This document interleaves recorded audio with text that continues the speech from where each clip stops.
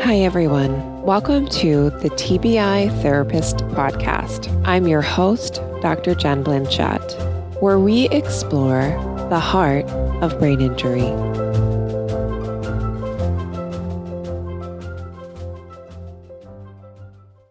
Hi, Lethan. Welcome to the TBI Therapist Podcast. It's so great to have you. Well, thank you very much for having me. It's a pleasure to be part of this project. I'm excited that you're joining us all the way from Thailand. Yeah, it's a pleasure to be here. I'm glad we were able to work out the time. It's been a crazy journey, but it's always good to kind of be in touch with the states, my state's side of life from wherever I am in the world. Yes. What time is it there now? Right now, it is 8:30 in the evening. Wow. And it's in the morning. Yeah, it's almost 10 o'clock here. Yeah. Cool. I love that we can talk half a world away and just learn more about brain injury. So I'm going to just read your introduction and then let you tell your story, and then we'll dive into it. Sound good? That sounds wonderful. Okay. So Lethan Candlish is an author, educator, inspirational storyteller, and brain injury survivor. And his graduate thesis project in storytelling, Lethan researched, composed, and performed Who Am I Again?, a storytelling piece that has been shared throughout the U.S. and is praised for its candidly honest language.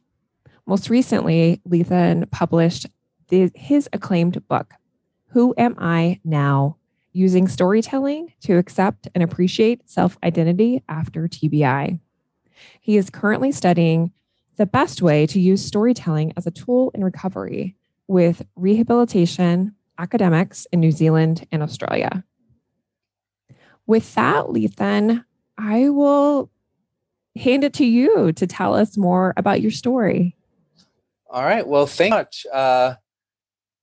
So I was thinking about how I think about my own story, and I realized I kind of have it split into three big chunks of recovery. Because recovery, as you know, and I'm sure a lot of the listeners know, it's a never-ending process. But the way I kind of have it framed off in my own mind, just for my own organization in my own head, is I view it in the first chunk being that immediate recovery. And this is the part of the recovery that I talk about in my storytelling piece, Who Am I Again? Where because I remember that process of being in the hospital. I remember all that joy coming from all the people around me of being alive, and that excitement of learning that I am alive. But then I remember the difficulties and just the pain of discovering what being alive really means. I remember having to do things like relearning how to walk, and I remember feeling all this shame and just all this kind of anger toward myself at not being able to do the things that I knew I should know how to do. Like I said, I remember having to relearn how to eat again and chew and swallow, and they had to make sure that I swallowed correctly, and relearn how to walk. Simple things like go to the bathroom. How do you do that again? And these are things that they came back faster than when I was a child. But at the same time, just that having to go through that whole process was devastatingly embarrassing and frustrating at how hard it was, at how difficult it was. But I was able to do that, and I had a lot of support. And that's one thing that I feel very, very fortunate in my own recovery process, is I had this amazing group of people around me supporting me. They were my parents. We had a great crew of nurses and hospital staff, and I had friends. And coming from a small town in Pennsylvania, it's one of those things, everybody knows everybody. So a lot of people from the small town kind of gathered around my family and really helped kind of lift my family up and really showed support to my family during this time. And that was wonderful. And that happened while I was in the hospital. But then while you're still in early recovery, you leave the hospital. And whatever people say, this is still part of early recovery, because they say the maximum recovery time is the first 1.5 to 2 years. And I actually think it's potentially longer than that. But That's that's what interesting. yeah, Yeah, that's yeah. kind of Say what. more about that. Well, I think that people continue to recover for your whole life. That there is no cutoff time of after this point, this line in the timeline, you will not get better, because there are many instances of people suddenly regaining massive numbers of skills 3, 4, 5 years into recovery. It's not common. It doesn't happen as much. Like there's a time when it's more likely to happen, but to set that as some artificial deadline, I think hinders other people who are going through the recovery process, because they say, well, I passed 2 years, I'm not going to get any better, this is how I am for the rest of my life. And that's just not true.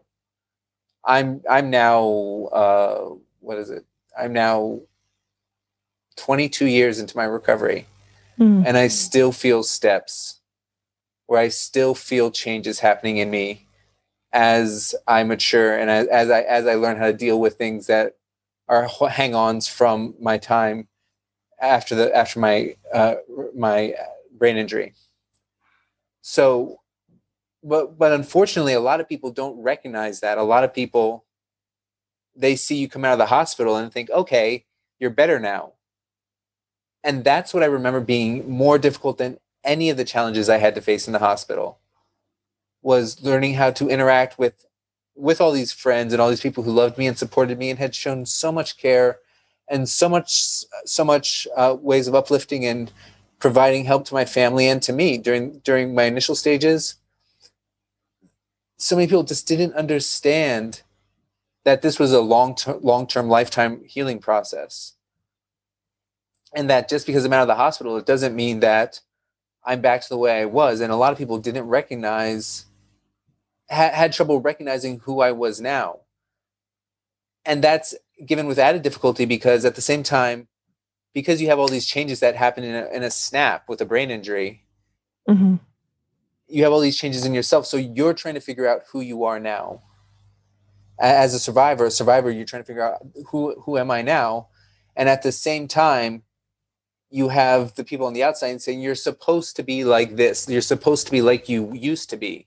Mm-hmm. But you're not like you used to be. And so it's this weird conflict. And I think that's one of the things that causes the problems of identity that so often arise in recovery. And that's one of the issues I really address in my performance piece, Who Am I Again? Mm-hmm. Because it's asking that question that comes up time and time again in instances of recovery after brain injury. So Can I read you? Can I read you that part that I talked to you about in the pre-interview? Yeah, certainly. Yeah. So I read in that, I think it was that performance, and I'm reading from your blog here. Being told by people. I should jump. I'm sorry. That actually wasn't a performance. That was just a speech I gave. That was something. I have the performance, and then I have other speeches that I give as well. So this was something different. So I just want to kind of clarify that. No worries. Yeah. Okay. So it was from a speech. So being told by people you love and trust that you are not like you. Yeah, that.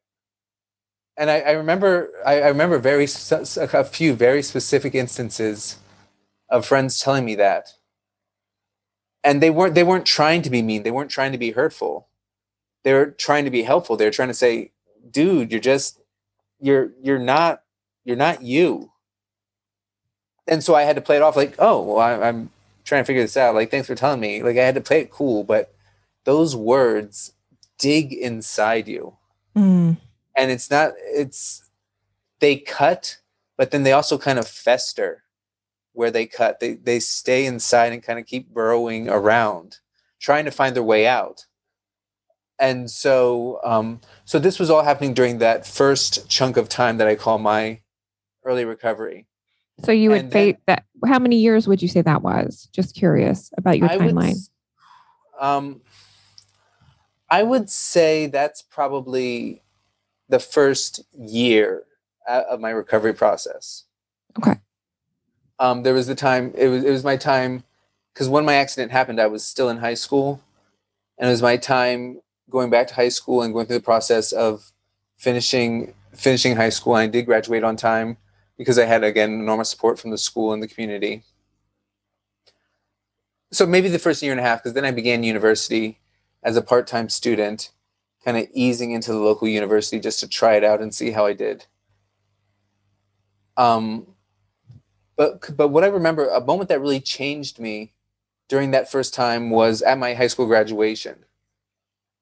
I was beating myself up to no end. And I talk about this again in my storytelling piece. But I was beating myself up because I had no idea what my next steps were. It's like, yay, I made it, but I felt like I had been babied through so that I could graduate and everyone could say, oh, look at this boy. He made it. Look how well he did. And I was really being I was pitying myself. I was very stuck on myself. Oh, it's so sad for me, so sad for me.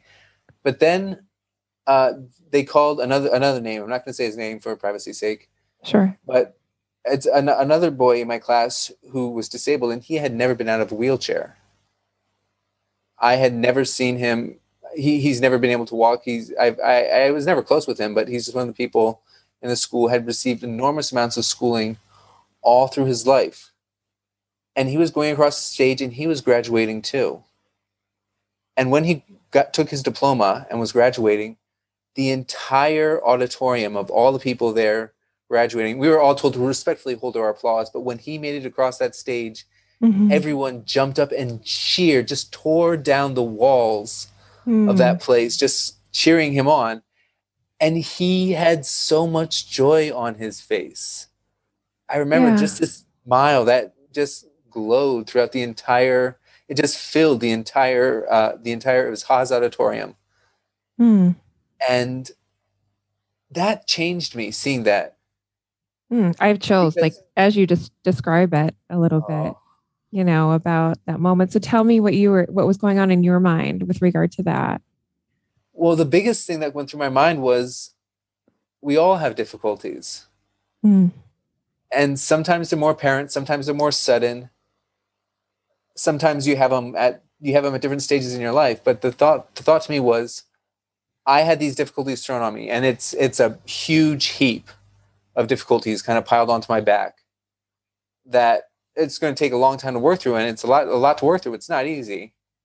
But at the same time, I'm alive, and there's all these other people have different difficulties. So that was a big change for me, just kind of that realization. Yeah, you hit this patch of bum luck, but you have, in a lot of ways, you're more fortunate than other people. So figure it out. So maybe was part of it like seeing him go across the stage and like overcoming a physical disability or something that's more visible? Because oftentimes brain injury, we talk about the invisible injury, right? So was it almost like you could see a tangible example of him overcoming not being able to walk, for example? That's a good question. I think it was because it wasn't just being able to walk. Like he couldn't speak. He couldn't speak clearly, but he still communicated. He still found ways to communicate. I think it was seeing his determination and his own personal pride at reaching this benchmark. For me, I had reached this benchmark and I felt shame. Okay. Because other people were proud that I had reached this benchmark. I'm like, but no, you didn't feel that. Yeah, I didn't feel pride at all, personal pride. But when I saw him go across the stage and have such personal pride at reaching that was uplifting. And kind of the thought of, yes, I should be proud. I've been carrying this burden. I made it across. Everyone has their own burden. This is mine, but I succeeded in reaching this milestone. So that's, I think, how it was with me. Yeah. Well, I don't know if you shared this at the beginning, but your injury occurred in your senior year or your junior year of high school? My senior year of high school. Your senior year of high school. So you, beginning of that, and you completed your degree, you graduated on time. Yes, I did. Right. Yeah. So it's almost like a lot of times in brain injury, I hear, well, I should have, because I normally would have graduated anyway. So yeah, that was a goal I had, but it's not, it was like a given before. And now it doesn't seem like a goal you work like you should have had to work. You know what I'm saying? Like you needed to work hard to that. Does that make sense? I think that's a really good way of putting it, and I never really thought of it like that before, but that makes perfect sense. I had always expected, of course, I'm going to graduate.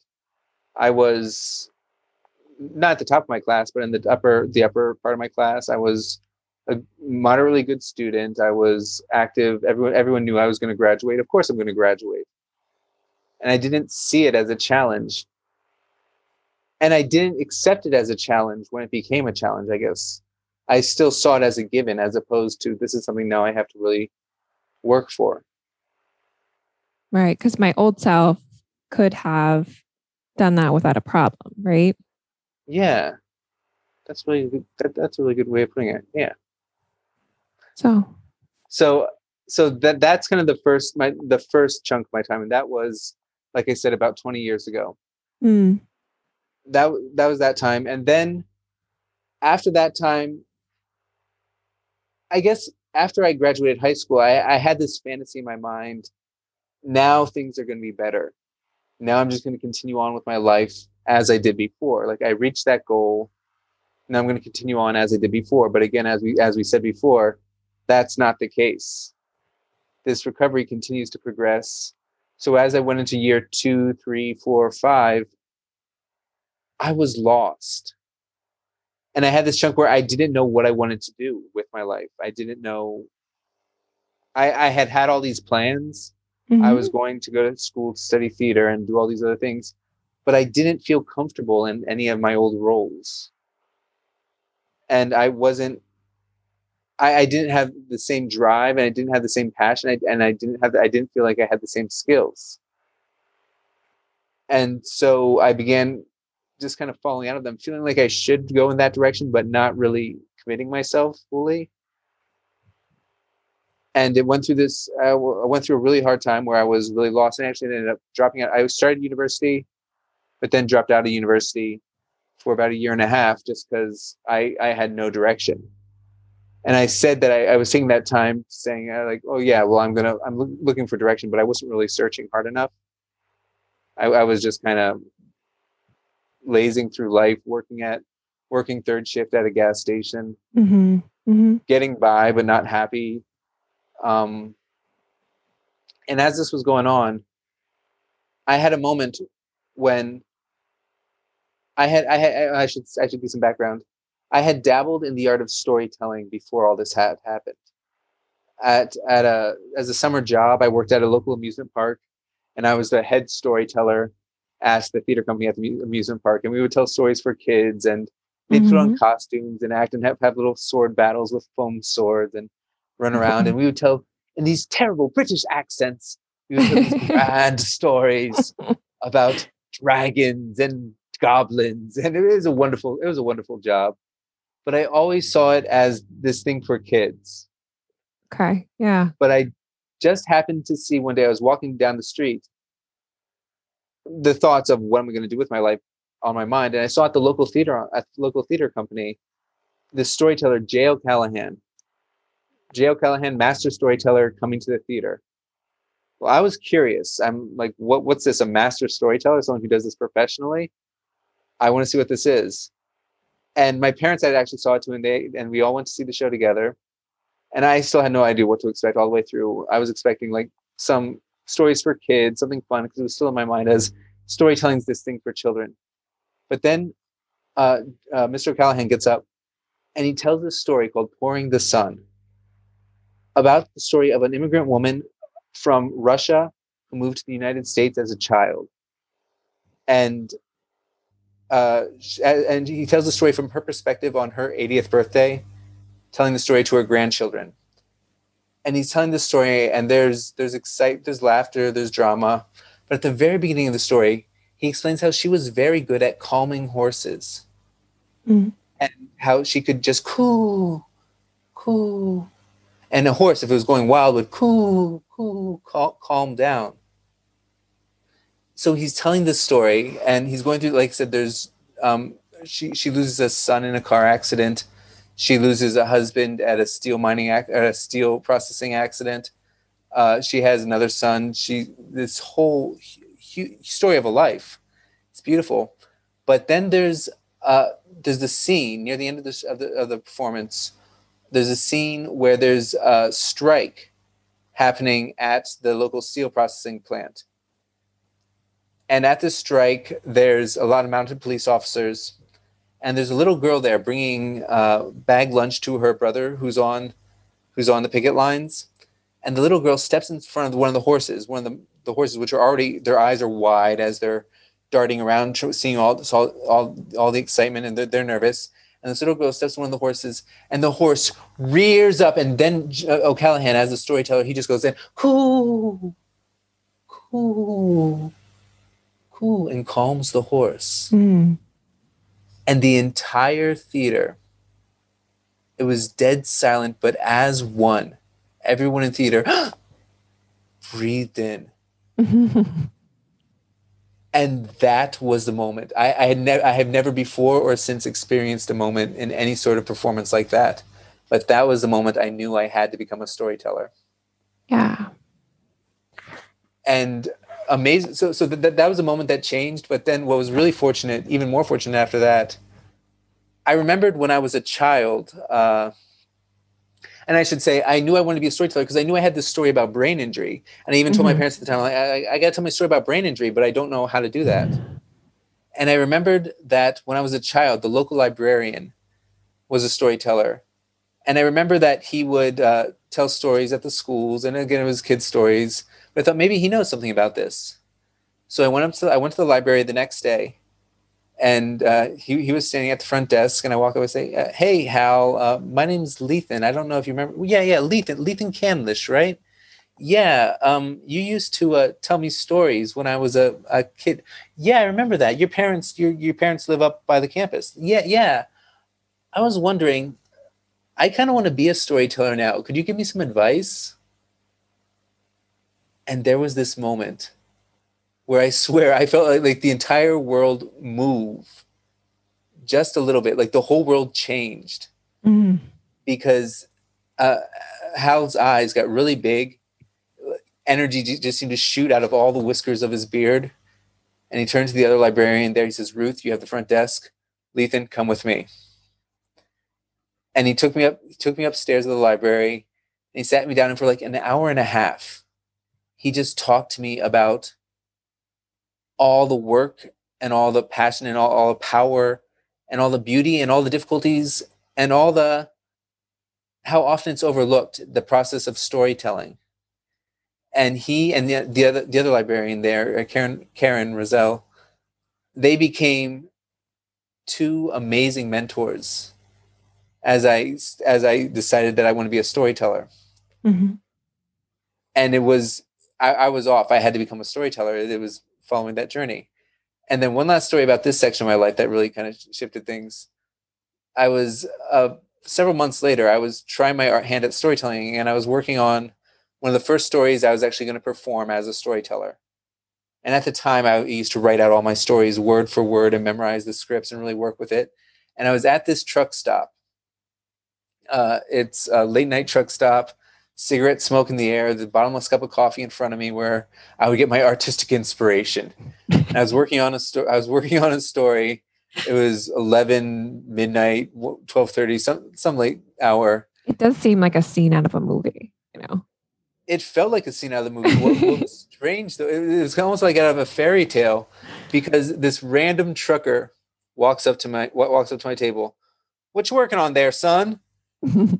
Well, I'm trying to write a story because I'm trying to be a storyteller, and I want to write a story that I'm going to share. "Storytelling, huh?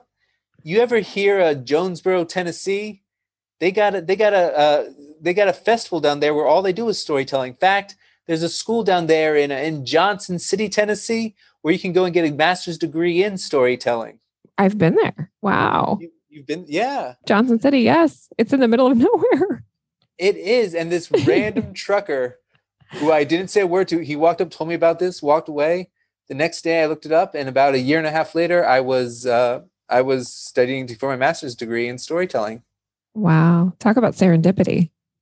It was. It's one of the moments of serendipity I call in my life. I have I have a story I tell sometimes about the 7 moments of serendipity in my life, and that's definitely Oh, one of them. I think that's like another conversation. I'd love it. So again, so I end up going to I end up going for my graduate degree in storytelling, and the entire time I know I want to tell the story about my brain injury. I finally feel I have a path now. I feel like I have a direction in my life. I want to tell the story about my brain injury, and it was during my second year at university.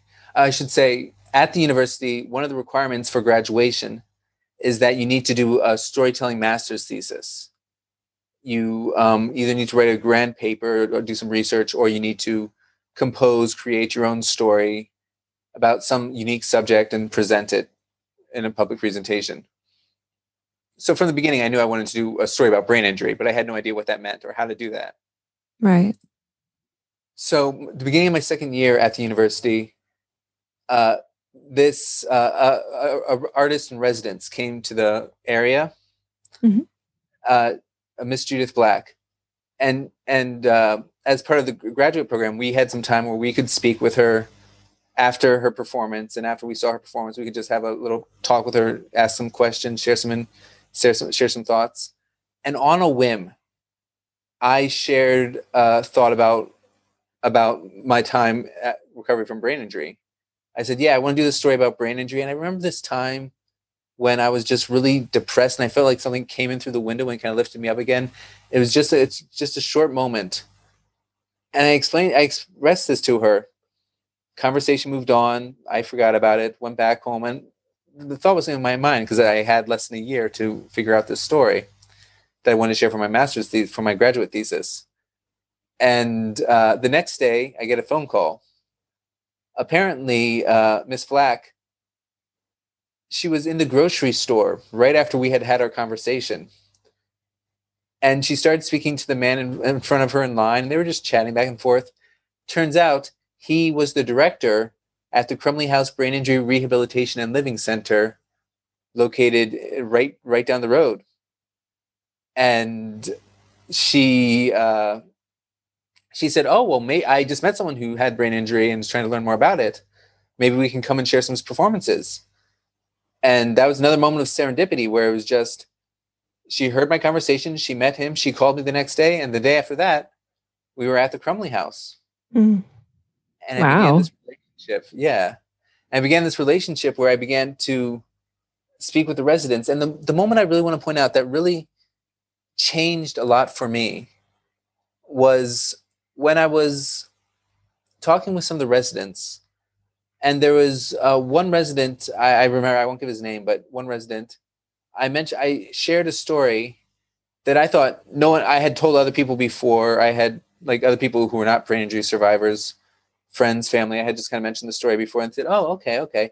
But I told the story, and there was one resident, he looked up and said, "Yeah, I know what you mean. That's kind of like," and he told me his story. And that unlocked this amazing wall I had in my mind. Because for so long, I had seen the story about brain injury as my story about brain injury. Right. I was doing research for my graduate thesis project. But when he said that, it occurred to me in a whole new way. We all have that story. And that's what I think is so important. And that's one reason I'm such an advocate for using storytelling in recovery from brain injury, is that we all have that story of brain injury. And there's a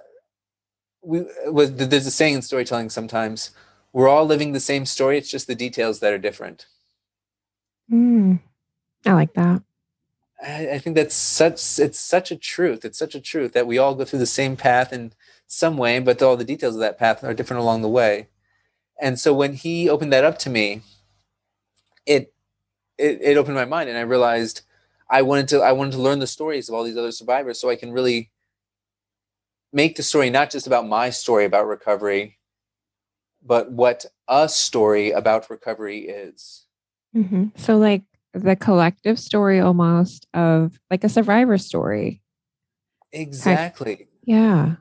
And that's why one reason I think your project, what you're doing with this podcast, is such an important thing. And I really applaud you for putting this together. Thank It's you. because it's an opportunity for so many people to share a story that we all know, but we don't know that other people know it. Right.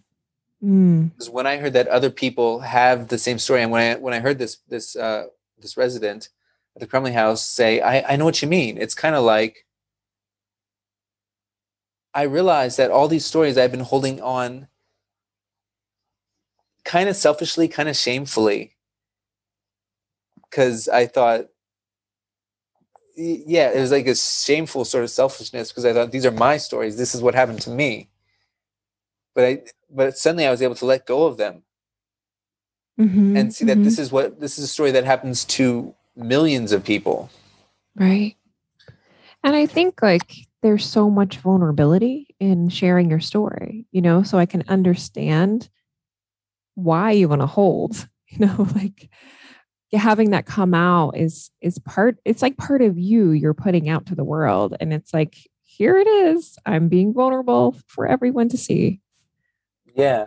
But I think at the same time, while it's so vulnerable, at the same time, it opens you up to so much more healing when you can see other people have gone through this story before. Yeah. And also I have also found one of the greatest joys and I make the greatest gains in my own recovery when I see that my story is able to help other people. Right. And that's another reason why I think it's so important to share your story, is because when you're able to help other people through your story, it helps you make some real progress in kind of coming to appreciate your self-identity. Right. After brain injury. So we'll go ahead. Yeah. So I was just curious if you want to share with folks how they can get their story out, how they can share what's inside of them. That's a really good question. That's actually something I'm doing some research now, kind of starting to look at the best ways to do that. Like, what are some real practical hands-on steps? I do have a book that kind of talks about the philosophy behind sharing your story, called Who Am I Now, that you can get on Amazon.com. And it'll be on my website, which should be up by the time this podcast is released. Okay. And I'll link that in the show notes. So, people can look. LethanCandlish.com. Yeah. Yeah. So I'll link all that stuff so people can look at the show notes and go right to it. But I think a really good way is talk to people. And that's what I think is so very important. Don't be I won't say don't be afraid, because sharing your story is a sort of vulnerability, is making yourself vulnerable. And it takes a lot of courage to share it. But when you find a safe place to share that story, it's so rewarding. And that safe place can be find other survivors. Yes. I know there's a lot of support groups online. Sharing with a therapist or a counselor is good, but it's not the same. Yes, I agree. 100%. Yeah, there's this rule of it's part of their job is to listen to you and to get that information. When if you're sharing with someone on a more casual level, they're doing it because they care. That came out wrong, because I know therapists and counselors do care very, very much about. Well, I can jump into it just from my perspective, from working as a therapist for 10 years in the population, and I'm not a survivor of brain injury, so I feel like I'm the holder of these stories, and I have to keep them in, so I can't let them out because of HIPAA, right? Yeah. But I always, always, always encourage every one of my folks, please go seek out community. Please go find a survivor group. I connect them with neuro rehab, which is where I trained, because I think there's just things that happen in a community that I can't provide. Of course, for a lot of reasons, it's great to go to a counselor. Like if you have trauma and you need a specific therapy to kind of work through the trauma of your brain injury, which I can talk a ton about maybe on another podcast episode. Yeah. But there's nothing like being in a group of people who have walked the same walk, who have shared the same story, right? It's just so powerful. And I think being in the same room with people that share your story, and they get it in ways that other people can't get it. So I say, go find your people. That's why, what any issue, go find your people. I think that's such a good way. And I really like the word you use there, community. Mm-hmm. I think that's what's so important, is finding that community that where you feel comfortable sharing and meet other survivors. And then also, when you find that community, share with friends and family. And it doesn't have to be a formalized storytelling event where you rehearse and practice your story, but it's just a chance to talk and find other people who understand that experience. Yeah. Is such a uplifting time, like you said, that community. Yeah. Awesome. So I was going to go to the quick kind of quick fire, quick round. It's not so quick. So if you need time, don't worry. So the actionable tips we talked about, I just want to go over those. Is start talking, is what you talked about. That's my number one tip. Yeah. Number one tip, just start talking, start telling people. Start talking. Along with that, I recommend journaling. Journaling. Okay. Yeah. I think, not to share with anyone, but I think sometimes when you just start talking, if the thoughts aren't organized in your head, they come out like just a river that kind of washes over everyone, and it loses an audience. By audience, I mean any listener, real quick. I think taking the time to journal it, get your thoughts in order, and figure out what is important. Why is this event important to you? Or why is this part of the recovery process important? That, I think, just helps you put it in order for yourself. So then when you tell someone, it's a much clearer story, and it's much easier for them to relate to specific experiences. Yeah. So journaling, writing things down. Yeah. And maybe I'm hearing like an outline of sorts, like, yeah. Yeah. Awesome. I actually do think that it is very good to spend time to compose, maybe not word for word, but compose a general idea of the storytelling piece. It's not necessary, but for me, it helped a lot. I can say that because I had these ideas clearly in my head. I have these events that I can pinpoint in my experience, where I can say, this is an event from my story, from my story. And I can tell it in a clear, concise, engaging manner. Yeah. And so for me, taking the time to actually write out and compose an actual storytelling piece helped. That might not be for everyone. Like I can't say that for sure yet, but that's one of the things I'm doing research now to try and and I would think out. Storytelling in the brain injury community might look a lot different than storytelling maybe for others, because I'm just thinking of attention and memory might be a challenge, and so maybe finding different tools and different ways for someone to get their story out. Maybe for some people it's writing, maybe some people can like record it on their phone. I'm thinking of like memory compensatory strategies from neuro rehab when I did my training. So yeah. There's some different ways of kind of looking at it. I know one of the things we're looking at now is making films. Getting a team together and actually doing a digital storytelling. I love that event. Yeah. Awesome. So I was going to ask you in our kind of quick fire round, what is one habit or routine that helped you in your recovery or in your life now? The biggest habit that I'm trying to get into is making a routine. A schedule, having a schedule of, I get up around this time, and I give myself lots of flexibility, but I get up around this time. I study here from say 10 to noon. I write, or whatever it is. Having a clear schedule in my mind really helps a lot. And I've done a lot of reading where that really helps a lot of people, a lot of survivors. Just the repetition is so very important. it helps you feel more productive, less lost, and it feels like you're always going for something. Awesome. Yes, that's one thing. The other thing is I always recommend find things that make you smile. I love it. Yeah, just something small. But I used to do a thing. I don't do it anymore. I should probably, but I called it a happiness journal.